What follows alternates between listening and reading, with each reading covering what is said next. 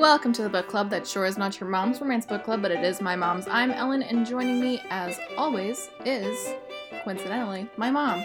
Hi, Mom. How's it going? Weird, right? It's great. Everything's great. So good. Fantastic. Today we are going to talk about A Court of Thorns and Roses by Sarah J. Maas, and later we are going to talk about, wait, what's this? A Court of Thorn and Mist, of Mist and Fury by Sarah J. Maas, because it's a surprise twofer. What? But it's a big twofer, too. It was a big twofer. It was a lot of big book. Well, even the first one was already a long book. Okay, Mom. But first, Mom, what have you been reading? I have it right here, Ellen. Oh. So prepared. Oh my gosh. For once. So the last one I think we did was Beach Read. Yes. Okay. So since Beach Read, I read Daring and the Duke. Oh, yeah, I read that one too. Book, okay. By Sarah MacLean. Then I read Dear Enemy for the podcast. Uh-huh. Then I read A Court of Thorns and Roses. And then I read A Court of Mist and Fury. I think I have more than you this week. What? Okay, so I read Daring and the Duke. I read Not Like the Movies by Carrie Winfrey. You did. And I read Crush the King by Jennifer Eastep. Mm-hmm. And then I read Dear Enemy and Crush, and then these two for the podcast. So You should read more than me every week. You read so much faster I than me. do read a lot faster than you, especially these Court of Thorns books.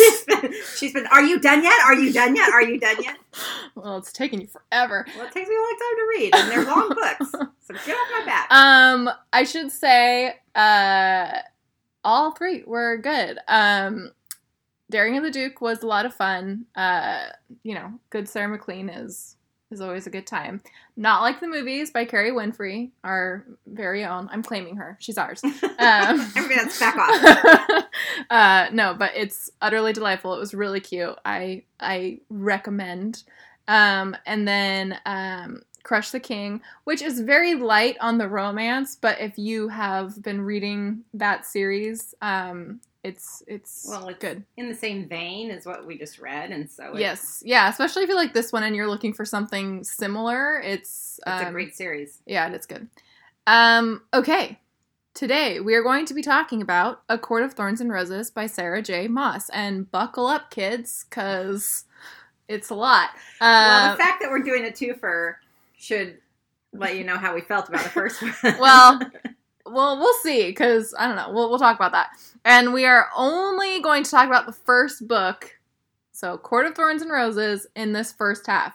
We are going to try our very hardest to not give away any spoilers for the second book in this first half. So, if you have only read the first book, you can just forego the second half, although stick around for a break, because we are having a break segment. All that said, this is the first book in her Court of Thorns and Roses series. It is followed by A Court of Mist and Fury and A Court of Wings and Ruin, and a Christmas novella called A Court of Frost and Starlight. The fourth book in the series, A Court of Silver Flames, is set to come out next year, and it seems to be focused on a different character from the series. We'll get Color me intrigued. We'll get to that. Okay, here is the back cover description for the first book. Feyre's survival rests upon her ability to hunt and kill. The forest where she lives is a cold, bleak place in the long winter months, so when she spots a deer in the forest being pursued by a wolf, she cannot resist fighting it for the flesh. But to do so, she must kill the predator, and killing something so precious comes at a price. Dragged to a magical kingdom for the murder of a fairy, Feyre discovers that her captor, his face obscured by a jeweled mask, is hiding far more than his piercing green eyes would suggest. Feyre's presence at the court is closely guarded, and as she begins to learn why, her feelings for him turn from hostility to passion, and the fairylands become an even more dangerous place. Feyre must fight to break an ancient curse, or she will lose him forever. So, Mom, what did you think of A Court of Thorns and Roses only? I really liked it a lot, and so much that I continued reading, but I really liked A Court of Thorns and Roses. I think I'm going to give A Court of Thorns and Roses a like. It took a really long time for anything to start happening. Like, a really long time. Well, I mean... I think that's because of the difference in the way we read. I was fine. I was on board. I was fine with But, like, nothing happens for 70% of this book, and this book is, like, 450 pages. Well, agree to disagree. But there is a long stretch of time where she's at his place. And nothing is happening. And nothing happens for a long time. I mean, that's pretty much her whole thing is nothing's happening. So. Yeah. So she gets captured by... Well, she doesn't get captured. She is called to atone, for lack of a better word, for this murder that she did. She killed a wolf who was a fairy. Yes. And there's like a life for a life. They're not going to kill her, but she has to come live in the Fae land. And she's brought to Spring Court with Tamlin and his buddy Lucien. And, you know, as things start to progress slowly, she falls in love with Tamlin. And they've got this curse on them where they have their, like, magic is diminished, and they've got these masks that they are, like, adhered to their face. They can't remove. And, yeah, so that's basically, it's very Beauty and the Beast. I was just going to say the same thing. It's like very Beauty and the Beast. It's the most Beauty and the Beast. Especially as you get more into the story. Yeah. And learn more about it. More about the very curse. Beauty and the Beast. Yes. Okay, so let's just dive into it. What did you think of Feyre as our heroine? I love Feyre. First in the first book. I think she's great. I think she was a little passive, but yeah, because until I mean, she's not at the end. No, and she's always, I mean, she's resourceful. Yes, we will say, and she knows how to take care of herself, and then she's kind of put in this position where she's more or less a prisoner in, I mean, she's not like chained up or anything, but she's stuck to this kind of kingdom, and they tell her it's because there's forces outside of the kingdom that are dangerous and things in the forest that are dangerous. All of that is true. Let's just get into how the rest of this goes out. Spoiler alert if you have not read this first book.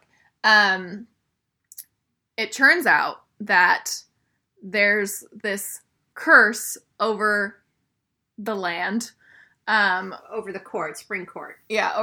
Spring Court in particular, where there's this Amarantha. Is that Amarantha? Okay. And she has cursed Spring Court because she was in love with Tamlin, and they all have to wear these masks, and the curse can be broken if he can find a human girl who can love him. Well, who hates fairies enough to kill a fairy. Yeah. And then he has to bring her there and get her to fall in love with him after she's killed a fairy out of hate. Yes. So Beauty and the Beast. And the whole of his kingdom is cursed to wear these masks. So Beauty and the Beast. Right. They're not household objects. They wear masks. And so he ends up sending her away. And because he does fall in love with her. Yeah. And he wants to protect her from all the crap that's going on. So he sends her home. He just says, go home. Anyway. You'll be safer there. And then she's home for a little while and decides, no, I need to go and help him and his people. And so she goes to where Amarantha is, and she finds out that Tamlin's there, and he's like her little bitch prisoner. And yeah, he is. And so she has to like do these 3 challenges to prove that, you know, she's worthy of one of their kind. Or solve a riddle. Which was the easiest damn riddle I've ever seen in my life. I was like, Okay. It took you this long to figure that one out? As soon as she, I think because it's 7 verses long, this riddle, verse 2, I was like, okay, love. It's love. Love. Anyway. Not everybody thinks like us, Ellen. We're romance readers. No, because there's one of the listeners is also like, I called that riddle. Okay, but yeah, so Feyre, she's very resourceful. She's in this situation where she's kind of a prisoner, but also she kind of gets to the position where she's like, well, shoot, I'm just gonna, I kept dreaming about just being a painter and living the easy life, and they're letting me do that. I'm just gonna kind of do that for a little while. If that's my option right now, that's what I'm gonna do. And I don't know. And so that's why I got bored. She needs to stop uttering the phrase. I'm kind of skipping ahead. She needs to stop uttering the phrase, I'll do anything. What do you want me to do? I'll do anything. Because these fairies obviously take huge advantage of that kind of stuff. Yeah.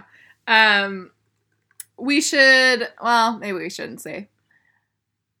We should also say there's another fairy who helps her through the challenges towards the end.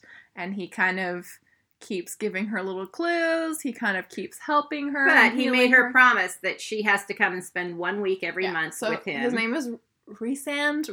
I just kept calling him Rhys because I wasn't sure how to say Rhysand. Well, I wanted to say Rhysand, but then Rhys, they shortened it to Rhys. So I wasn't sure if it was Rhysand or Rhysand, but... Yeah. So he keeps helping her, but he does make her promise for it. And he kind of is terrible to her. Yeah, he is.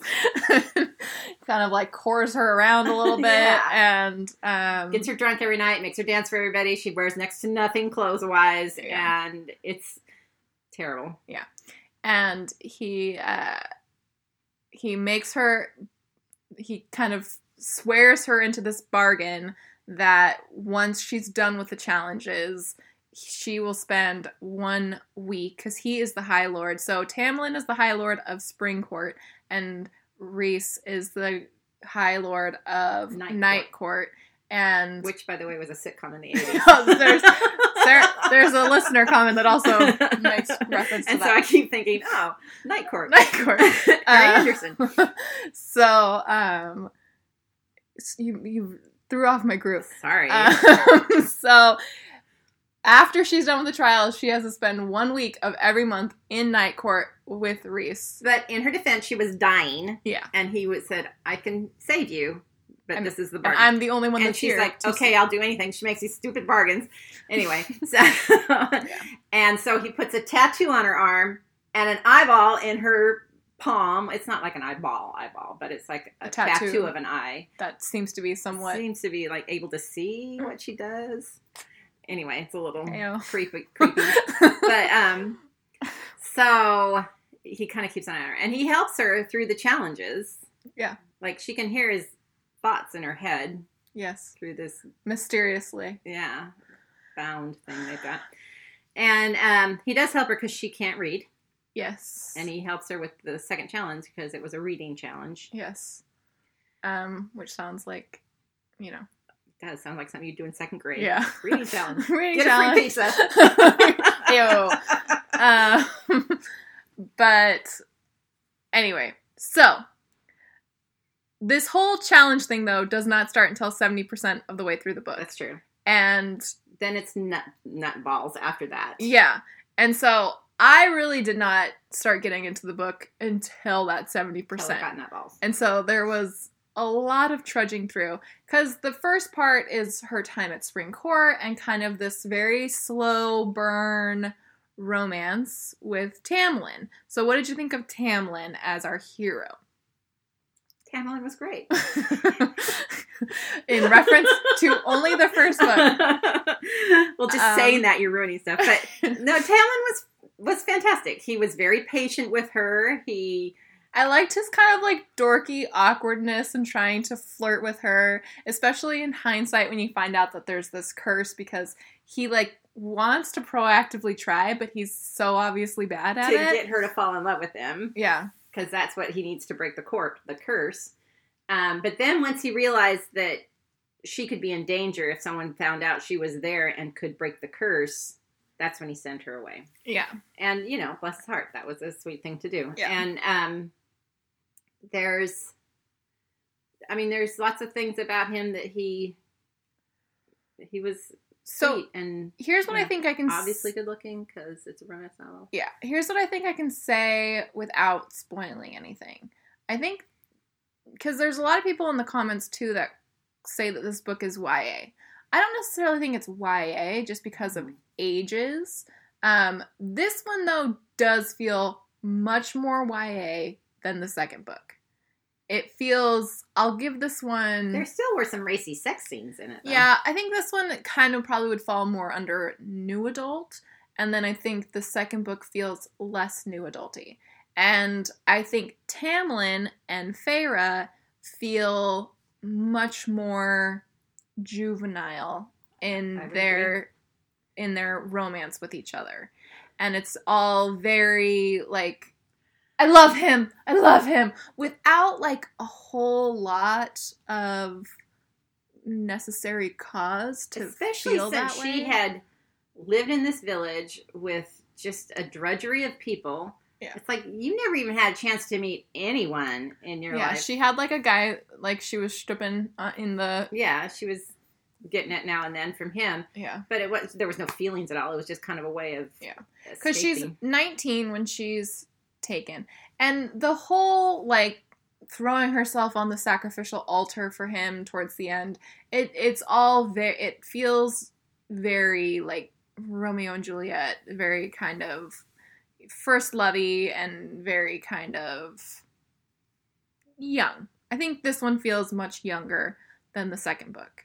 The only reason I would say is because there's some pretty racy sex in it. I mean, not crazy racy. But this well, we're going to talk... We'll not like the second book. And and it's pretty violent in some parts. I mean, some of the stuff she goes through in especially that third challenge, some of the stuff she goes through in the challenges is pretty violent. I think it is classified as young adult on Goodreads. I'm looking that up to make sure. But I think I would classify it more as new adult. It's classified as both young adult and new adult. I'm an old adult, so what does that? Do So I not get to read? I can't even read the book. What are you doing reading it? I'm not a young adult or new adult either. So, anyway, but Tamlin, he's very sweet. He's the guy that you fall in love with when you're 19. Yeah. Is that's fair? Fair to say. And he doesn't always make the best decisions, as we tend to come to find out. And he's this is so hard, you guys. He's a little passive, and she even thinks he's a little passive. She gets frustrated with him sometimes in the challenge because he just sits there and does nothing. And in his defense, he's trying to. He knows that if the feet off of her, if he got passionate about anything, he knows that Amarantha or whatever her name is, would take it out on her. Yes. And so he's trying to alleviate that. And and they even have that one moment where they kind of meet up in the alcove of this secretly ball and get a little makeout in, and then Rhysand has to kind of also make out with her so that it does not become apparent that they were making out. So anyway, and so that's the only indication that she has that he's even kind of still with her, or even entirely. Thinking about her. So it's interesting. Okay, let's backtrack because we're skipping over a lot. We're already speeding ahead to a lot of stuff, but it's because nothing happens until the last 30% of the book. What are your feelings on her family in the first book only? Okay. Her family is horrible. Yeah. Her dad is just a nothing. And granted, he's obviously been broken down, but still, she's a 11-year-old girl, and she goes out hunting, and her dad won't even get up out of the house and go help do anything. Like, nothing. Yeah. It's an interesting dynamic because she's the youngest sibling, which does not, I mean, like, based on my child development, sibling order studies, it does not fall in line necessarily with, like, youngest child behavior. Nesta, though, was a good oldest sister. I mean, she was very dominating and... Yeah, but she still doesn't But she was still do anything. Passing the work off onto her. Yeah. Elaine was sweet. Yeah, bless her. But that's about it. She's not. I think other than that, she was... Well, and they're very ungrateful, seemingly, for, like... all of them. Yeah, all of them, for, like, what she does. And what she's gone through. Yeah. And there's a moment when she comes back and... After killing the wolf and the deer. Yeah, and I did appreciate that the sisters in particular got... Because the dad's just gone. But I did appreciate that the sisters got some more development, and Nesta kind of tells her that she was never able to be, because Tamlin, like, glamours her family into thinking that she's gone to stay with this rich aunt, and now all of a sudden they have all this money and they're all taken care of. I mean, he totally took care of her family while she was gone, because she was super worried about her family. Yeah. And so Nesta reveals that she wasn't able to be glamored, and so she remembered that she had been taken by the fairies. And so I did appreciate that Nesta had, like, tried to look for her and was worried. And then when Feyre ends up leaving again, Nesta's like, just don't come back. You're better off. Yeah. Like, and her dad even kind of said that to her when she left the first time. But her dad, like, once he got money, he was fine. He was just up and working again and everything was great. And it's like, dude, where were you all the time your family was starving? Yeah. Seriously. Yeah. Just because you have money now, life is great. Is money the only thing that, makes you worth anything at all? Yeah. Yeah. So her dad is the most useless, in my opinion. And now, granted, when he owed creditors, they messed up his leg, so he couldn't walk great. Yeah, but however, like you said, he was still able to, like, go away on business trips and stuff when he had money. Yeah, and there's no reason he couldn't have, like, chopped wood and stuff like that. Or done anything. Anyway, so her family's the worst. Yeah, and she kept worrying about him. I'm like, yeah, I agree. Okay. The reveal of the curse. So when she finds out the entirety of the curse, here was my beef. I was kind of mad that Alice was so pissed off with her. She's like, you stupid girl, you couldn't have just said I love you to him. And it's like, well, hold on. I didn't know anything. They banged, and then, like, almost immediately after that, he's like, I need to send you away. And so she's supposed to, like, as he's sending her away, tell him that she loves him. I don't know. Well, and the whole thing was weird. First of all, I think we need to point out that they were sworn, they, like, had some kind of magic thing where they couldn't tell her anything about the curse. So she couldn't know anything about it. Yeah. And, there's all kinds of things. Even as Alice was revealing the curse, there was still stuff she couldn't tell her. Yeah. And Lucien, like, weirdly, they're not allowed to tell her about it, but Lucien, like, weirdly kind of does a lot to, like, make it from not happening. I don't know, like... You mean keeping her from falling in love with him? Yeah. Well, I think he was worried that she wasn't going to fall in love with him and that he was just wasting his time with her.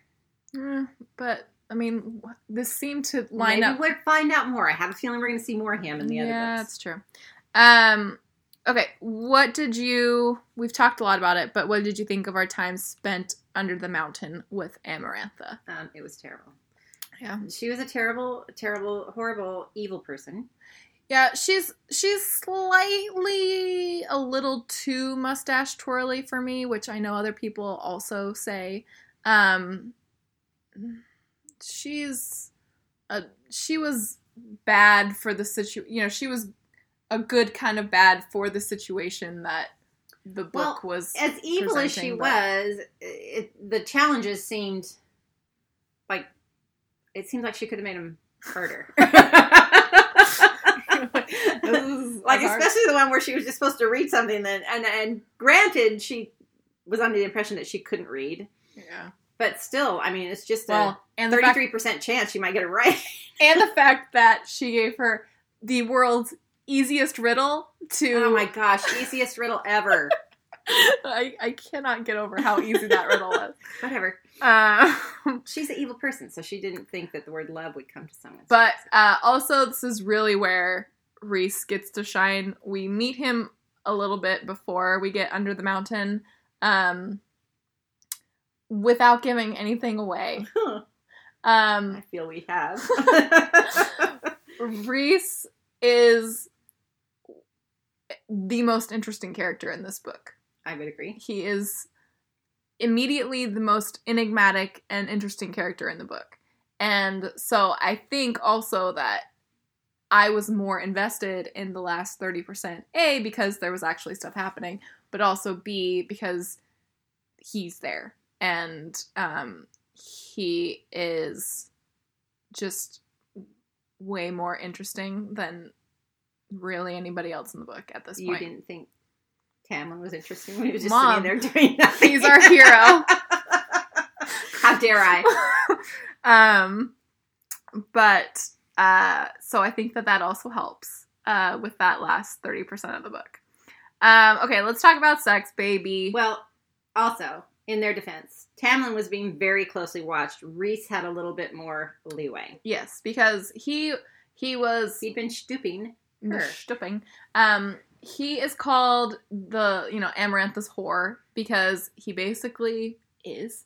He basically sleeps with her, and you get the sense in this first book that he does it to kind of get that more leeway. Right. For his own agenda. Yeah, so he's been kind of working with her, but you get the sense in this first book that it's maybe to, further his agenda and to have more freedom about the Under the Mountain Kingdom, whatever we're going to call it.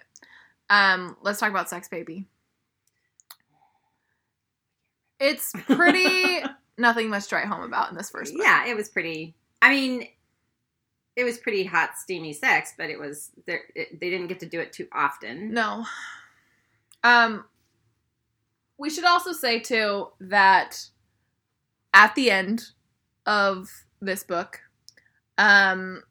she dies. Spoiler alert. Well, Amarantha actually kills her. Yeah, Amarantha kills her. And then through this weird out-of-body experience, which we find out more about in the second book, well, because the 7 high lords are there, or whatever they're called. They all come and they give her... like, they all give her a little bit of something from them. Their, immortality. And she becomes immortal. And she becomes a fae. And she comes back to life, and she becomes a fae. And, so the book ends... with her going back to Springcourt with Tamlin. And they're happily ever after. And they're in love. The end. The end. Can we talk about the other book? What was your swooniest moment in this book? My swooniest moment. It has to be with Tamlin, huh? Yes. No, you know what I liked? I did like when what was the Fire Night ceremony thing? Calamain or something. I can't remember what it's called. But he's supposed to go mate with someone. And he's supposed to smell out a mate. And then he's supposed to go deep in the mountain and mate. Which he did because he told her, he said, don't come out of your room. Stay in your room. Yeah.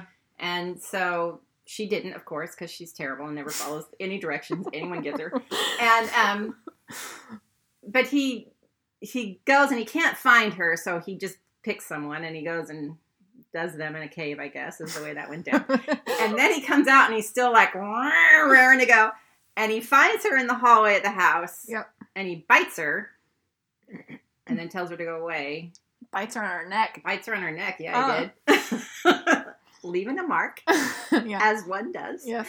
And he told her then, he said, I couldn't find you. I couldn't find you. So I just had to take whoever. It didn't matter. But he was definitely looking for her. Yeah. And would not have gone easy on her. It would have been... No, he would not have. It would have been beastly. Hey. So in general, just his awkward flirting, like I said, was cute and endearing.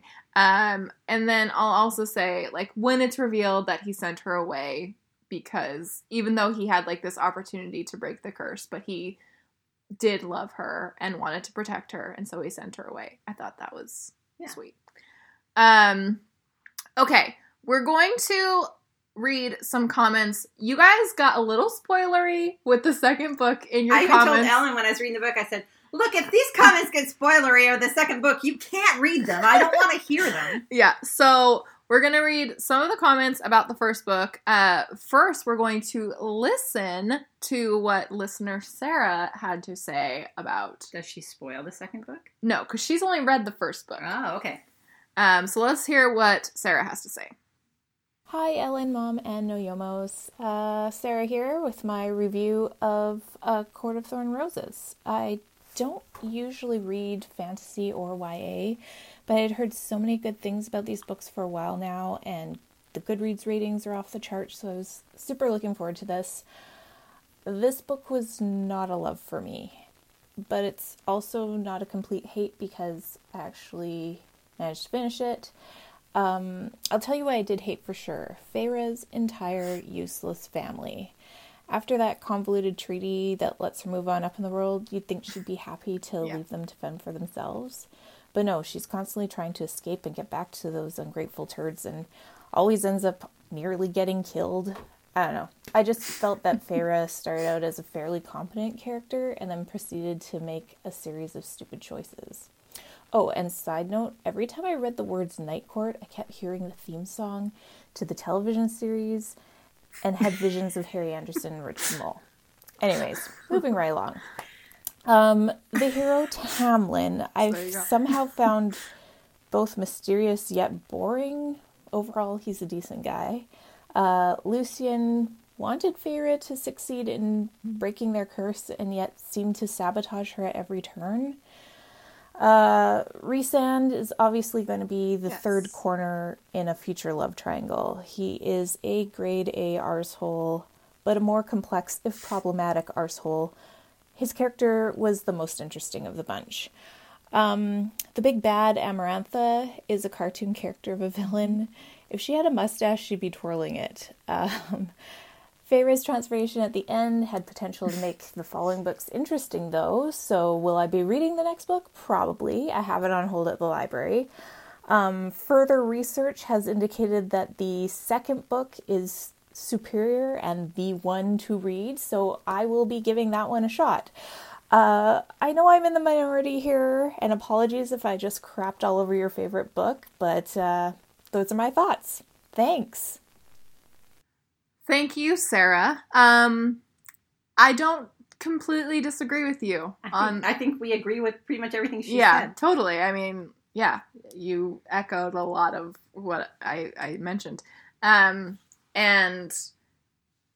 honestly, if every single comment about this book was not that the first book's okay, but the second book, like if every comment wasn't that, I probably would have just read this first book and been like, yeah, okay, that was a thing that I read. And yeah. And so that's why I think when I say I'm just going to give this one a like, I think that's all. Because like I said, the first part I found very slow and kind of boring throughout most of it. And then she gets me more with what happens in the last act. But the whole thing is a great setup. It is, but a book in and of itself shouldn't just be set up for something a lot better. Well, which is the case in this case. That's what First Bookitis is all about. Well, not entirely, though. Okay, let's hear what Jessica had to say. She says, I really liked this book, but I can see how it would not be for everyone, so should be a good discussion. I thought the world building was incredibly well done. I will agree with that. Yes. She does do a very good job. Although sometimes it's a little too dense. Well, the thing that helped in this one is that they brought Feyre into their world, and she didn't know much about their world, so they had to explain their world to her. So we got a lot of world building through her eyes. Dense sometimes. Can you agree with me on that? That you're dense sometimes? Yes. Yeah, thank you. I could tell Jessica continues, I could tell the author had a vision for where the series was going, and even though I'd sometimes think, why is this happening this way, I just completely trusted that the author knew what she was about. That is talent. I liked Feyre a lot. I liked Lucien. I think she did a great job with Tamlin, given the way the series progresses. No spoilers, sweeties. That in itself is a little bit of a spoiler, though. Amarantha was so evil it was horrifying, but also captivating, and Rhys was just the right amount of evil to dislike him at first and had enough good to let you see he might be able to be redeemed. The very end started to drag for me a little. The riddle was so obvious, and I was ready for Feyre to be victorious. The next book is so much better, so keep reading. Also, this episode comes out on my birthday, so yay, happy birthday present to me. We probably ruined it because we came out late. Yeah, the episode is coming out late because Mom needed to finish the second book. I've just been reading for like 24 hours Yeah, straight. we've been doing a lot of reading for you guys. But happy birthday to Miss Jessica. Yes, happy birthday. Yes. And it's still going to come out on her birthday, just a little bit later. Milena says, I read this in 2016, but I remember liking it a lot at the time. I did feel like the book was a little longer than it needed to be, but I think this seems to be the author's writing style. Also, the second book, A Court of Mist and Fury, is way better than A Court of Thorn and Roses. Way longer. I might throw in. Yes, oh yeah. And the third book is even longer. Are you serious? Yes, I am. Yes. We will not reveal whether or not we think that the second book is better yet. No, we won't. We will not reveal that. There's no way we will say anything like that. Paige says, I am not usually a fantasy fan, but after this book, I think I might become one. Obviously, I really enjoyed this book. Both Feyre and Tamlin had such strength of character and made a perfect pair. Slow burn romances are my favorite, and this is a friggin' slow burn. The world building, it was interesting and not so convoluted that it took me out of the story. Yeah. Jessica says, I devoured this whole series in about 2 days. It's one of my favorites. Since the discussion is only on this book, I will reserve the real reasons why I love the series until after the episode. I love Feyre, and she grows quite a bit throughout the series. Amarantha is a fantastic villain and evil to her core. The world building is what kept me reading to the next book. I also felt there was something missing from Feyre's relationship with Tamlin, and knowing this was a trilogy, I couldn't wait to see what happened next. Rhys was intriguing and mysterious and shows an unusual interest in Feyre, and I couldn't figure out. Lucien is great comedic relief, and I love the dynamic between him and Tamlin. If you weren't a fan of fantasy before this series, I think it does a good job of converting non-fans. Melissa says, I liked this book well enough, but without dropping any spoilers, it was the second book in this series that really sealed the deal for me. It made me sit up and notice that the author wasn't interested in hitting the expected beats while still delivering on all the emotions. So all these comments like this is what made me think, okay, maybe we need to read the second book as well. Cassie says, I think I'll be in the minority with this opinion, but I really didn't like this book. I think I tried reading it several times over the last year or so and could never finish it because of the pacing. I finally made myself finish it and didn't enjoy it. I didn't like any of the characters, especially Amarantha, who was a very mustache-twirly villain. It's hard to avoid spoilers with this series, so I know how the other books play out, and it made me like this one even less. YA fantasy is not a genre I've enjoyed as an adult, so maybe this book wouldn't have been my cup of tea anyway. I can see that, because honestly, there is a name that I saw talked about a lot with this book who was not a huge part of this first book. So when I read the first book, I'm like, why does everybody talk about this person and not this other, not the hero? Am I doing okay? No. No, I'm spoiling. And so that in itself was a bit of a spoiler for me. And so reading this book, it is kind of like, why am I reading this book? Because I know that everybody likes this other person way more. Well, I don't want to talk about it because I have my thoughts on it, but I don't want to say anything until we start talking about the next book. So, okay. Samantha, but I agree. I can see totally what you're saying, Cassie. Totally. Samantha says, I love a Beauty and the Beast knockoff, so I was predisposed to like this one. I did enjoy it thoroughly, but for me, this was a one-book experience. No spoilers, but the rest of the series seems to have some components that I kind of hate, so I haven't and probably won't bother. It is always a refreshing change for the heroine to be resourceful instead of pretty. I agree.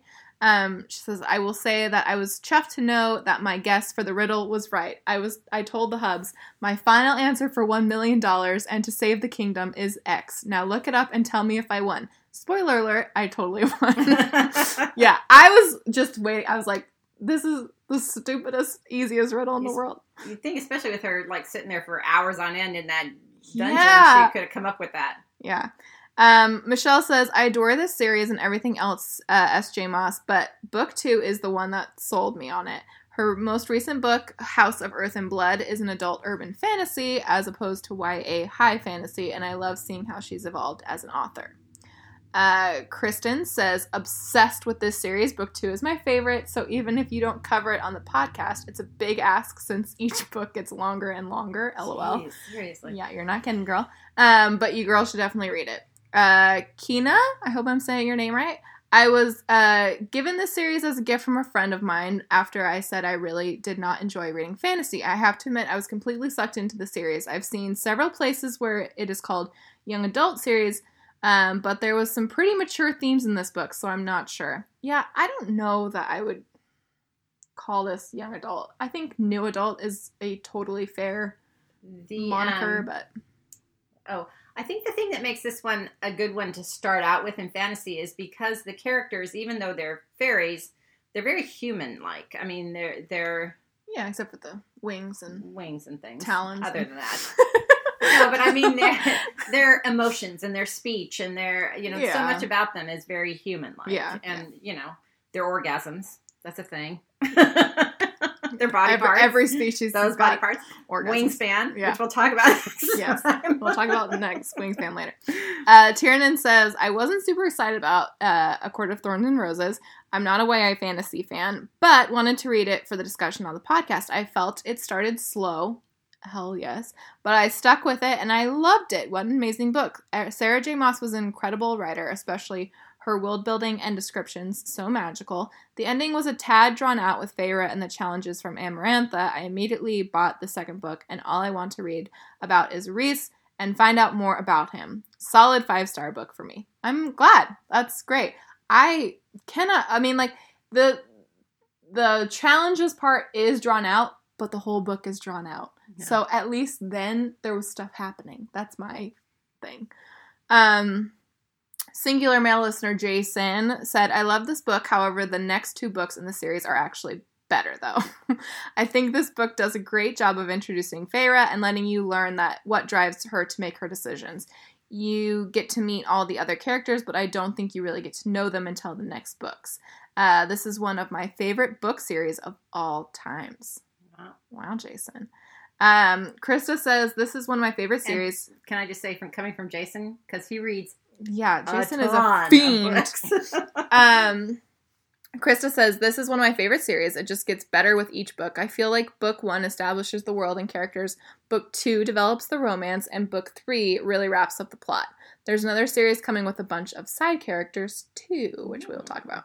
My only complaint is the beginning is slow. Amen. It gets better, but I think the pacing could have been a little faster and not lost any of the story. I hope you all liked this as much as I do. Can't wait to hear your thoughts. Okay, final thoughts on this first book. Yeah, it was great. Can we talk about the other one now? Okay, so those are our thoughts and some of your thoughts on A Court of Thorns and Roses by Sarah J. Maas. We would love to hear more from you on our Facebook page, our Facebook group, which is Not Your Mom's Facebook group, our Goodreads group, our Twitter, which is @NotYourMomsRom, or you can email us at notyourmomsromancebookclub@gmail.com. So if you want to read along with us and email us with your thoughts, or if you would like just a book for us to read, we'd love to hear from you. On July 27th, we will be discussing the movie film the Guernsey Literary and Potato Peel Society. Potato Peel Pie Society. It's Potato Peel Pie. I even have that written down. I say it wrong every time, so...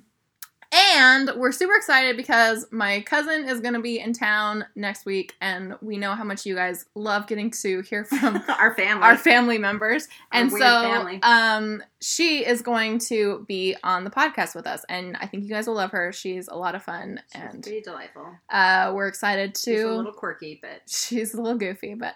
and yeah, we're just excited to talk about that movie with her and Michael Houston with her. That's going to be the main topic of conversation. So for now, we're going to take a break, and when we come back, we'll be talking more about Feyre and her adventures with a court of mist and fury. So stay with us. Hi, No Yomos, Ellen here. Someone on the Facebook group was just asking for a rom-com recommendation, so let me tell you about Crushing It by Lorelai Parker. You all know that we are not-so-closeted nerds who delight in painfully awkward situations, right? Well, this one sounds right up our proverbial alley. Here's the description. To pitch her new role-playing game at a European conference, developer Sierra Reed needs to overcome her terror of public speaking. What better practice than competing in a local bar's diary slam, regaling an audience with old journal entries about her completely humiliating college crush on gorgeous Tristan Spencer? Until the moderator says, "Next up, Tristan Spencer." Sierra is mortified, but Tristan is flattered. Caught up in memories of her decade-old obsession as they reconnect, Sierra tries to dismiss her growing qualms about him. But it's not so easy to ignore her deepening friendship with Alfie, this cute, supportive bar owner. She and Alfie were college classmates too, and little by little, Sierra is starting to wonder if she's been focusing her moves on the wrong target all along, misreading every player's motivations. Maybe the only winning strategy is to start playing by her heart. So check it out if that sounds appealing to you as well, or if you are looking for something kind of in the vein of Christina Lauren, Sally Thorne, or Abby Jimenez. Again, that's Chasing It by Lorelai Parker, and it's out now. And if you read it, let us know what you think. Thanks, guys. It's time for a break. It's time for a break. The break is when we do the news and mail. I like to just spring that theme song on Mom. I know you do. And the dance is glorious. So for today's break, we mainly are just going to announce the winner of the June Trope Challenge. Again, this is a challenge that Jessica from the Facebook group is running. And there's a trope for every month. June's was for Pride Month, so LGBTQ books. And Mom is going to announce that the winner is, in fact... The winner is Sarah Rudy Hamilton. Sarah Rudy Hamilton. Congratulations. Yes, so Jessica will be in contact with you to get you a little swag. And the June Trope Challenge is going on right now. It's enemies to lovers, so there's lots of candidates for that. So... I mean, the book we're reading now is...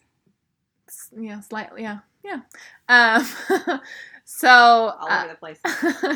So, if you're reading in Enemies to Lovers, or if you want to pick one and read along with the group, head over there and let everybody know what you're reading. I think that should do it for the... I'll also say, Guernsey Literary and Potato Peel Pie Society is on Netflix, so check that out on Netflix and ignore my dog snoring. All right, thanks, guys.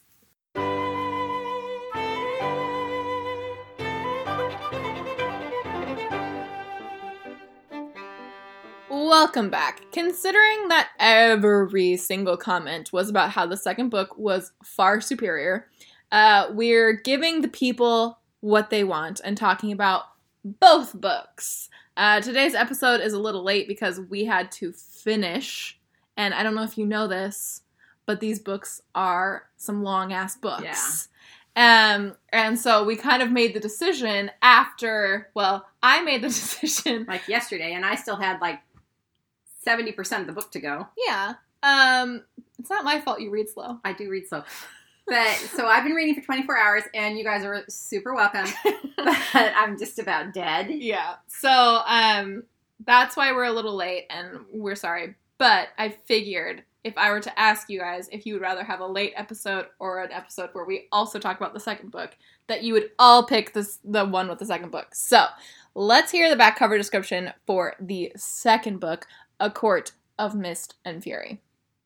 Feyre survived Amarantha's clutches to return to the Spring Court, but at a steep cost. Though she now has the powers of the High Fae, her heart remains human, and it can't forget the terrible deeds she performed to save Tamlin's people. Nor has Feyre forgotten her bargain with Rhysand, High Lord of the feared Night Court. As Feyre navigates its dark web of politics, passion, and dazzling power, a greater evil looms, and she might be key to stopping it. But only if she can harness her harrowing gifts, heal her fractured soul, and decide how she wishes to shape her future, and the future of a world cleaved in two. So, Mom, what did you think of this one? Oh my gosh, I loved it so much. Okay, so I totally get, because this one was so much better than the first one.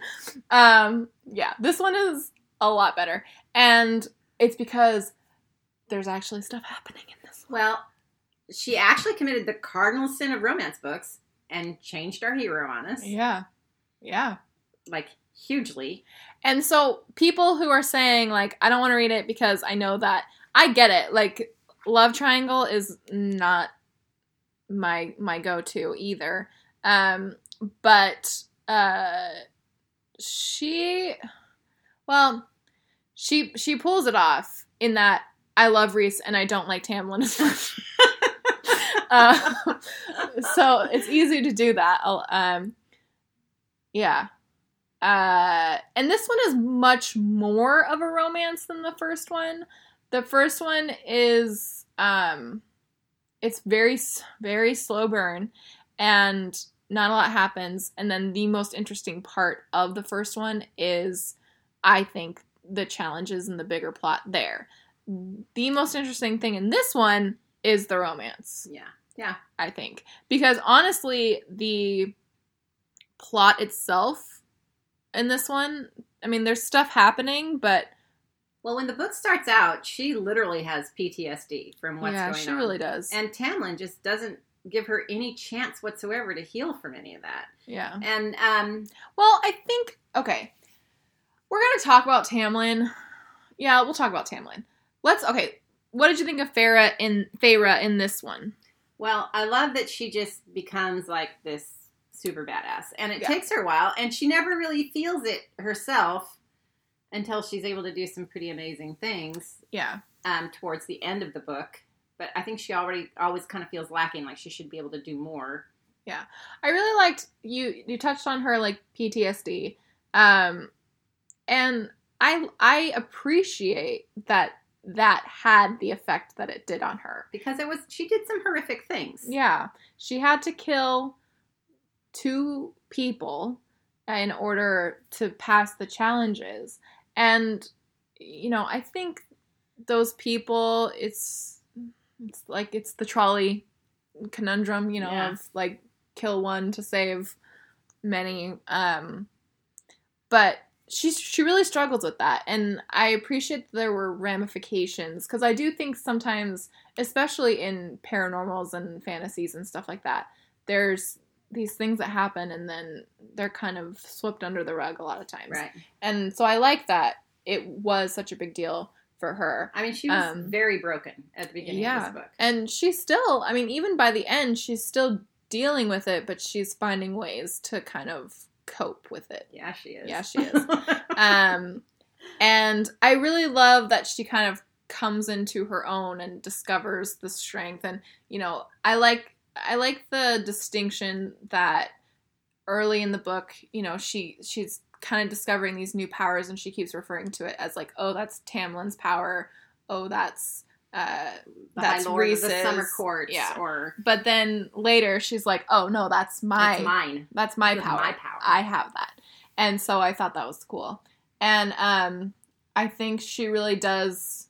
She's she's a lot cooler in this book than she is in the second book. Well, and she makes in the first book, I mean. a great journey in this book. Yeah. And, yeah, she was... And I think a lot of that, we're going to talk about him in just a second, I think a lot of that is because of Rhys. Yeah. Because Rhys, you know, a man who respects your freedom and personal choice, yes, please, but he gives her the space and time and opportunity to kind of find that journey of self-discovery. Figure it all out on her own. So what did you think? Because, spoiler alert, Rhys is the hero in this book. So what did you think of Rhys is the hero? Gosh, I loved him so much. I wept openly in some of those scenes, and I know you didn't as much as I did. I didn't cry at all in this one. Gosh. Probably because I was marathon reading. Well, to the nth degree. You mean I wasn't? Because I was. No, but yeah, I was. But I was also up very late and then up again very early trying to finish this book. But yeah, I got weepy. He was, and then all his backstories and things were just heartbreaking. Mm-hmm. And even about, you know, the side characters, which you'll probably ask me about later, but them all growing up together and some of the stuff they had to go through growing up. I mean, it was just heartbreaking. Yeah, these people who live for like centuries, apparently they go through some shit, you know? Apparently it's not always roses and, you know, daffodils. Yeah, he's humana, first of all. Yeah, seriously. Who thought wings could be so sexy? I love all of the, like, wingspan jokes and comparisons. And Someone's wingspan was determined the size of other parts of their body. Yeah. She's like, I'm really impressed with your wingspan. Yeah, it's all very good. Like I said in the first half, he is just far more interesting than anybody else. Even in this one, he's more interesting than really anybody else in the book. But you really get to know him and kind of more what he's been through and why he is the way he is and why he acts the way he acts. And why he did things he did. Yeah, and the different masks for, you know, in reference to the first one, the different masks that he's had to wear, you know, especially through all the problems with Amarantha. And I don't even think we've still seen him fully unmasked. I mean, they allude to the fact that he's got some kind of beast inside him that he just keeps in control all the time. Yeah. And I have a feeling at some siphoned off. We're going to see a full-fledged Rhys, and we're all just going to go, ooh. Yeah. Yeah. He's, and like I said, he was exactly what she needed. And, you know, he kind of, so in the beginning, he's taking her away for the week. It felt like a custody, you know, like a problematic divorce. The first time he came and got her was during her wedding. But in his defense, she did not want to get married. Yeah. And she was just panicking on the, you know, walking down the aisle panicking. Yeah. And he could feel that she was panicking and scared. And so he came and got her and took her away. Yeah. And so he kind of gives her these week reprieves and just says, you know, you do what you got to do. And he teaches her to read. And starts kind of teaching her to use some of her powers. Hone her powers. And in contradiction to that, she's got Tamlin, who is just keeping her locked up in the castle. Well, Lucien even said, you should help her learn how to use her powers. And he's like, no, I need to protect her. Yeah. Tamlin is very concerned with protecting her, keeping the status quo, getting the kingdom back in order and doing that on his own. And she keeps begging him to let her help, to let her do something. Because she knows that will help her heal. If she's busy and doing stuff and helping people, it'll help her heal mentally. And he's just like, no. And then finally he locks her in the house when he goes away at one point, and she just loses it. Yeah. And like bursts into flame or whatever it is she does. I'm completely sure. So Rhys comes and pulls her out, and she decides, I'm going to stay with you. I don't want to be there anymore. I'm leaving him. I don't want to be there anymore. And so, you know, she goes and she lives in the Night Court and with Harry Anderson. And she is there able, she asks to go on missions with them, and he's like, yeah, come on, let's put you to work. Yeah. And he seems to understand what she needs, and it's because they've kind of been through some similar, not that, because I think Tamlin has too, it's just that he's reacting in different way than they are, and he's handling it differently than they are. And he's handling it poorly. Well, okay, so let's talk about the flip-flop and Tamlin in this book. I do think he gets somewhat of a bad rap. Well, he's coming from a good place. He is. I do too. And the thing is in defense of him, he thinks he can't find his fiancée. He doesn't know where she is. Well, she has sent him letters, but then again, he thinks, here's one thing. Rhys is known for mind control, mind manipulating people's minds. And so I think he thinks that he has manipulated her mind. Which I think is a fair... That is a fair assumption. A fair assumption, because especially if it's something he wants, Yeah. And he's got this reputation for being a bad guy, and for having helped what's-her-face, Amaranth, or whatever her name was. Being Amarantha. Yeah, her. And so, he's got a reputation as a bad guy, and for him to manipulate her mind because he wants to get with it, it's understandable. Yeah. So I do feel for him a bit. And I think even... I think even in the beginning when he's kind of keeping her sequestered and he's doing it trying to protect her, and he knows that she's even more of a threat now that she's powerful and has all these High Lord's power, and he's doing what he thinks is best to keep her safe. I will say, and you probably got a question in there, but I'm going to say. Okay. However, yeah, I knew from the beginning that Ianthe was bad news. She's the priestess. I don't know how to pronounce it. Ianthe, or I don't know how you pronounce her name. Anyway, her.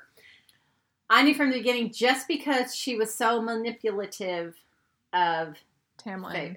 Feyre and Tamlin. Yeah. But of Feyre, and just so much trying to be her friend, but also trying to get her to act in ways that she wasn't comfortable with, or didn't, was to the point where she just didn't care anymore. Yeah. And I knew then, I was like, she is going to turn out to be, there's something not right there. Yeah. And for Tamlin not to see that is wrong. And Tamlin makes some poor decisions. Yes, he does. In the end. Even then, though, I do think he's so mad with worry and concern that that's causing him to make poor decisions and being manipulated by Ianthe, that I think he's not fully... I'm here, honestly, for a Tamlin redemption arc, if it happens. I don't think he's as bad of a guy. Here's my problem with Tamlin, though. I don't know if I feel like he's doing all this out of love, or if he's doing it all because he looked bad when she left him. And, that could be. And, it was a black eye to him that she left, especially during the middle of their wedding, but then came back and then left again. And, to me, I wasn't sure, and they've never pointed it out. And we even talked about how milquetoast their love was to begin with. And, just because somebody has milquetoast love with somebody else doesn't mean that they can't find redemption. Well, and he didn't mate to her. Yeah. I mean, they weren't mated. But he obviously had feelings for her. I get that. But I'm not sure, because I think he wanted to put forth a persona, and that's why he was all about the wedding and the parties and and with his friends, laughing and he would get together with his friends and have all this good time, and she's standing in the corner by herself moping, and he wasn't even trying to help her assimilate to everything that was going on. And so to me, I got the feeling he was just more about the looks of it and him having this beautiful wife. And I think that comes with the quote unquote royalty-ness of his situation. So I think I'm just saying, I like, think a lot of where he's coming from is just, this made me look bad, and I don't want to look bad. I agree. I'm just saying, I think he kind of maybe gets a bad rap in this book, and I'm interested to see how it goes down in the third book. I just hope that, like, he's not completely painted a villain, because I never saw that, and even his history with Reese, like, well, Reese even talked about them both wanting the same thing, and that they wanted to kind of do away with the class system, and wanted to break some of that down. So yeah, I believe that Tamlin has good in him, but I'm not so sure that his relationship with her. No, I do not think his relationship with her is good or healthy in any way. I just think that he's not a bad guy. Is my thing. He's made some bad choices. He makes some bad choices towards the end. I wanted to stab him in the face. There's no doubt about that. Okay, so like I said, this one is much more like a romance than the first, probably because the whole cauldron plot is all for naught in the end. Yeah. Spoiler alert. And really the payoff in this book is the romance. Well, I have a feeling that's going to be the ongoing arc through the series. Yeah, I think so too. But what did you think of Reese and Feyre's development without talking about the conflict that they have towards the end? Okay. I loved it. I can't talk about them mating though, right? Well, that was the conflict. Oh. Okay, so yes. I thought you meant the end. I didn't know which end you meant. Okay, so we can talk about that too. Okay. So it's revealed towards the end that they're mates. He mated to her. And I don't know how that works, because we gotten, like, does she mate to him as well? Or she has now. I don't know. Is it just a man thing? I don't know. And I don't know if maybe, like, she's not going to do it because she's not, like, completely Well, here's Fae. my thing, though, okay, so he had mated to her, like, early on, like, when they were under the mountain. He like, had suspicions that she was his mate before she became immortal, and then when she became, which, Mom, did I or did I not? Because I think they're mated. Because I was like, whatever, Ellen, you don't know what you're talking about. At the end of the first book, when he kind of looks at her, like, wide-eyed, I was like, oh, he mated to her. And then he disappeared. Yeah. And so I told Mom, I was like, my prediction is that he mated to her. I did not say you were wrong. I agree with you. Anyway, so he had mated to her, and then she gets mad towards the end of the book because she realized he'd known all along that they were mated and didn't tell her. And to me, I was thinking, girl, how can you not understand? You were just going on and on about how you wanted to make your own choices, about how you wanted your space to do your own thing, and you wanted to be able to help do this, and I said, how can you be mad at him for not telling you that you mated? Because obviously he wanted you to come to that decision on your own. The only not feel like you had to. The only part of that conflict that felt, like, justified was the fact that other people knew. Yeah. So the fact that, like, basically all of their friends knew that he had mated. Well, I think mostly because they were more aware of the signs than she was. And that could be. But he had told Amren and more. Yeah, so they knew. And so I get that, being angry about that, but I agree. Like, she should have been able to look at that situation and known, like, okay, he didn't want to tell me because you don't want her to feel obligated. Also, lest we forget, this is the girl who could not figure out that riddle. So love. Yeah. So, but their arc, it's very slow burn. Very slow burn. I mean, he gives her a lot of space, bless his sweet little heart. But he still is, like, throwing out the flirts. Yeah, and the flirts are awesome. Yes. And the banter is fantastic. Yeah. He's dreamy. And yeah, I mentioned the wingspan, because there's a wingspan. The wingspan.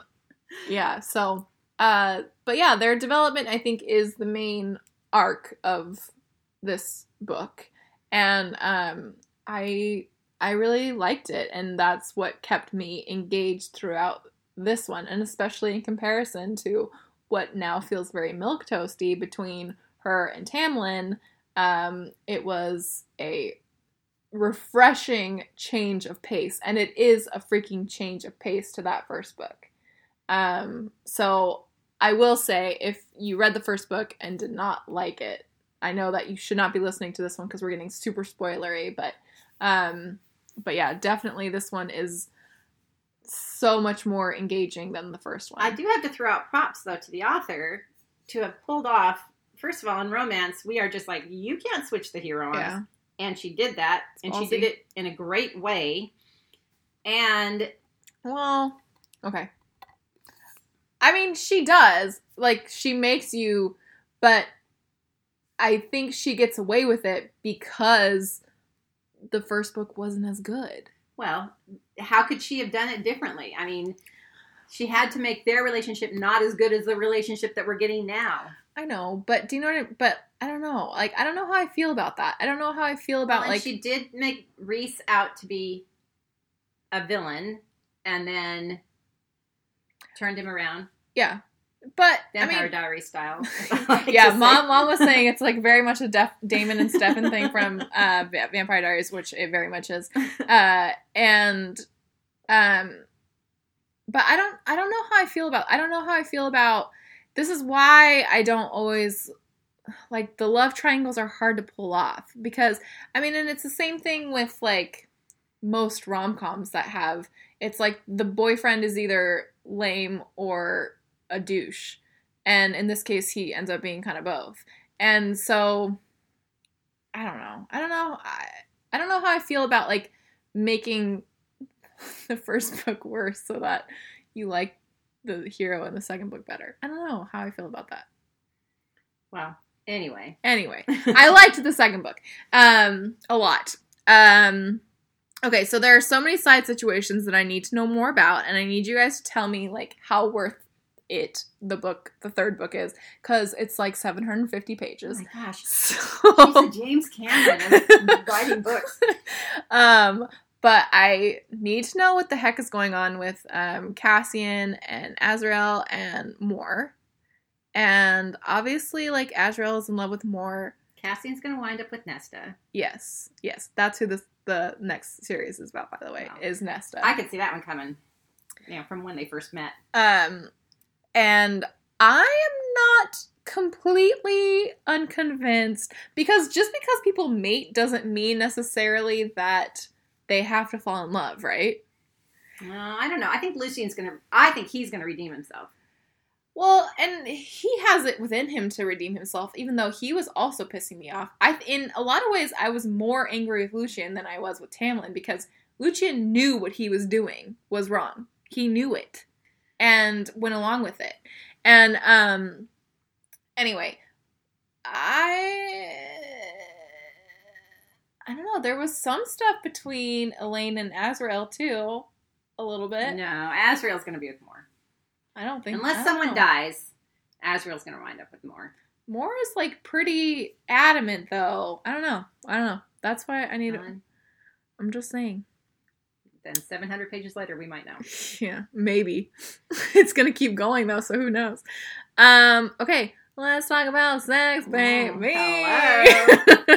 So it's way hotter in this one. It's ramped up a notch. Yeah, this one is just far more sizzling. And it's not even like there's that many more sex scenes. It's just that there's a lot more steamy buildup. There's more sex scenes and steamy. And yeah. I mean, steamy, there's that bathtub scene. There's all kinds of... There's the paint scene. Yeah. There's...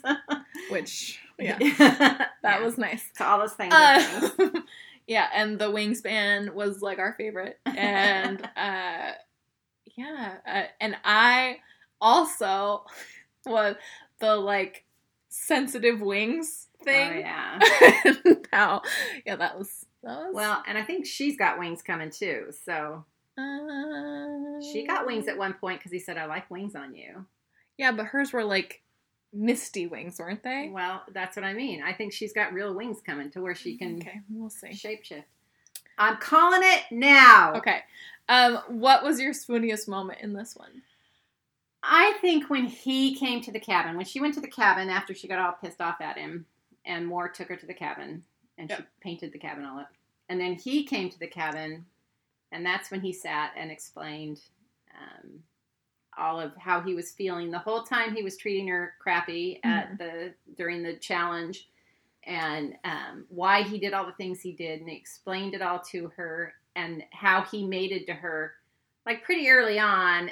I thought he was probably mating to her, like even when he first saw her. Well, he was seeing through her dreams. Yeah, he was seeing her, like, even before she came into Springcourt, he was seeing her through her dreams. Or even through her eyes, because he saw her painting and stuff. So he was getting glimpses of her life, and then realized, anyway, he explained all this to her, and it was quite dreamy, and that's when I cried multiple times.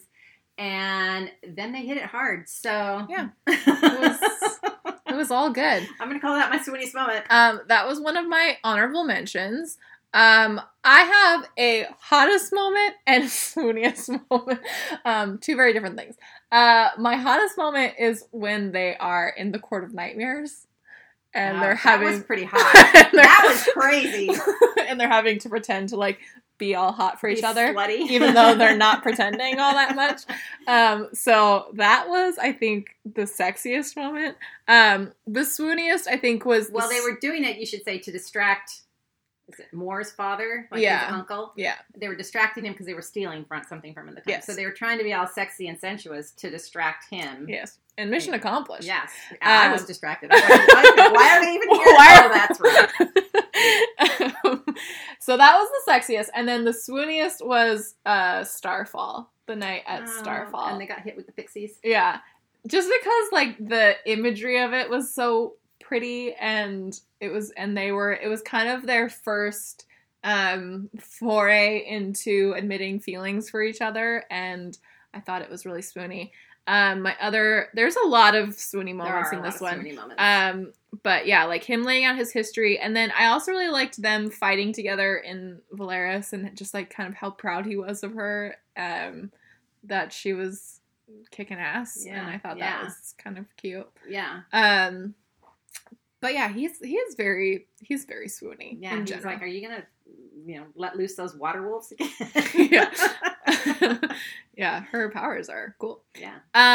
Let's hear what some of you had to say about the second book. When I let you all loose on the second book with spoilers, Jessica edited to add on her first comment. She said, "I love Rhys and Feyre." She said he was absolutely delicious.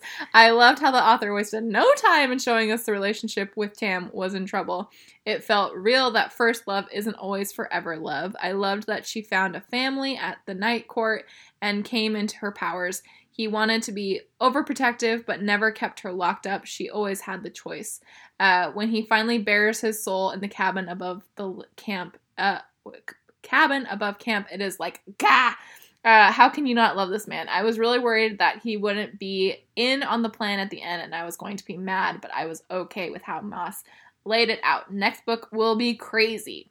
Yeah, we should say that at the end of this book, she, like, tells them to, she pretends like she's been brainwashed and tells them to break their bond, and the king thinks he's broke his bond. Yeah, the king thinks he's broken both their bargain bond and their, like, mating bond, but their mating bond is still intact. Their bargain bond is broken, and so both of them pretend like, oh, it's horrible, like our mating bond is being broken. But she ends up going with Tamlin so she can kind of spy on that side of things. And he is aware that this is happening. Plus, they secretly got married. It's even more than marriage. It's like mating bond and married. And he made her the high lady of the Night Court. Yes. Which is unheard of. Yes. So they're like co-running Night Court. Yes. And with Harry Anderson. And never in so many years has Harry Anderson. And he actually, because he took the bad king, took the tattoo off her arm but she still had a tattoo on her other arm, and she's glamoring it away. Yeah. So secrets. Angela says, OMG, I'm on book 3. I started the series 5 days ago. I'm totally obsessed, and Rhysand is my lover. Yeah, he is very nice. Ashley says, OMG, I got so mad when I found out about the switcheroo in A Court of Thorn and Roses that I haven't read past the first book. Everyone tells me to keep going, but I'm still bitter, so I'll sit this one out and keep my mouth shut, or other than this post, so I don't poison the discussion with negativity. I get that. I get, like, because especially that first book is long, and to have, like, wasted time. Does a lot for she goes through hell for Tamlin, and then to think, wow, it was all for nothing. We read a lot of pages for Tamlin. Dang it, Tamlin! I kept being angry about that. Natalie says, I just finished the first one, and I feel like I shot myself in the foot by looking up the summary of the other books. I was really enjoying it, and then learning about the next book actually kind of ruined my reading experience a little bit. Like, why does any of this matter then? Yeah, I get that. Etc. Feels bait and switchy to me. I think I'm going to keep reading to see if she can pull it off, but I was just a little put off. Yeah, I get that. I say keep reading because you'll love Rhys. Like, he's dreamboat. But it's a dreamboat. Jessica says, yay, the second book is my favorite. I'm most interested in your swooniest moments because for me there are a lot of them. Rhys is the hero you didn't know you needed. His confidence in Feyre to be strong and do things on her own are probably my favorite trait of his. The Suriel is a great side character, and by the end of the series I came to love it. I know. I just want her to keep that thing trapped and just keep it what in is a cage going somewhere. on? Yeah. Tell me crap now. Angela says, A Court of Mist and Fire is the best of the three. Everyone raves about chapter 55, but the build-up in the 40s is so much better. Is that the one we just read? Yeah. Chapter 55. That must be in the cabin. Maybe. But she says the build-up in the 40s is so much better. I hope you enjoy a feast. Well, I didn't think that was the name of this book. That was A Court of Mist and Fury. Maybe. Everybody's using the acronyms because these titles are stupid long. They are stupid long. Amber says, I'm not usually a YA fantasy reader, but I gave this one a try and so glad I did. A Court of Thorn and Roses was great. I had to keep reading. I devoured the entire series in 30 days, which is unlike me as I tend to savor and prolong a series to stretch it out as long as possible. But in this case, I absolutely could not put it down. My favorite was A Court of Mist and Fury, 5-star raid. It was so perfect. The slow burn romance was fantastic. What I loved the most, though, was the connection between Rhys and Feyre. The book demonstrated what a healthy relationship should be, empowerment, trust, while the original romance from A Court of Thorns and Roses showed how a relationship can become unhealthy. Fear, doubt, suspicion. This is why I love romance. While the steamy scenes are great, it's all about the relationship for me, and A Court of Mist and Fury had it in spades. And then finally, Alexandra says, I know I posted about the books a while back and recommended them. Not much new to add, but this is probably my favorite series ever. How Moss builds the world, the characters, handles the relationships, everything. It is so good. The first book sucks you in, and the second book makes it so worth it. I absolutely adore all of the group and their friendships and banter. The reveal of everything in book 2 is just mind-blowing to me. Moss plotted it all, and it made me so weepy. Sending her stars to paint. Sending her stars to paint. Yeah, that is sweet. Yeah. Anyhow, I'm so glad so many of you have read this now. I may or may not have a secret pin board of fan art. Yeah, I would, because especially like some of the creatures and stuff, I would be interested to like see artist renditions of those, because sometimes I was like, I don't know what the hell you're explaining to me right now. But I'll go with it. Especially with how fast I was trying to read, I was, skipping over some of the lengthy stuff. Yeah, I mean, I do think she pulls it off, but I'd be interested to hear how you guys feel about the bait and switchness of it all. I loved it, if you care what I think. I don't. Well, maybe someone else does. In case anyone cares, I loved it. I don't know why we do this podcast, because I really don't care what you think. No. So, yeah, let me know what you guys think about book 3, because now that they're together, it's kind of like, okay, they'll figure it out. There's still a lot of stuff left Okay, Mom, I'll read it. It's just so freaking long. Final thoughts. We don't have to read this week, so we've got a week off. Yeah, that's true. Final thoughts on... My final thoughts are, if you stopped after the first one, you have to keep going. Yeah, it's true. They're like, this one is just so much easier to read. Like, there's stuff going on. And like everybody said, there, like a lot of you guys said, the group in this one with Cassian and Azrael and Amren and more, they're all much more interesting than anything we get in the first one. It's just a much more enjoyable and like bouncy read, this one. Yeah, so I'm glad that we read the second one because it made me like, well, it made me like the first one, maybe less, but it made me enjoy the process. The whole thing more. Yes. As a scope. Yeah.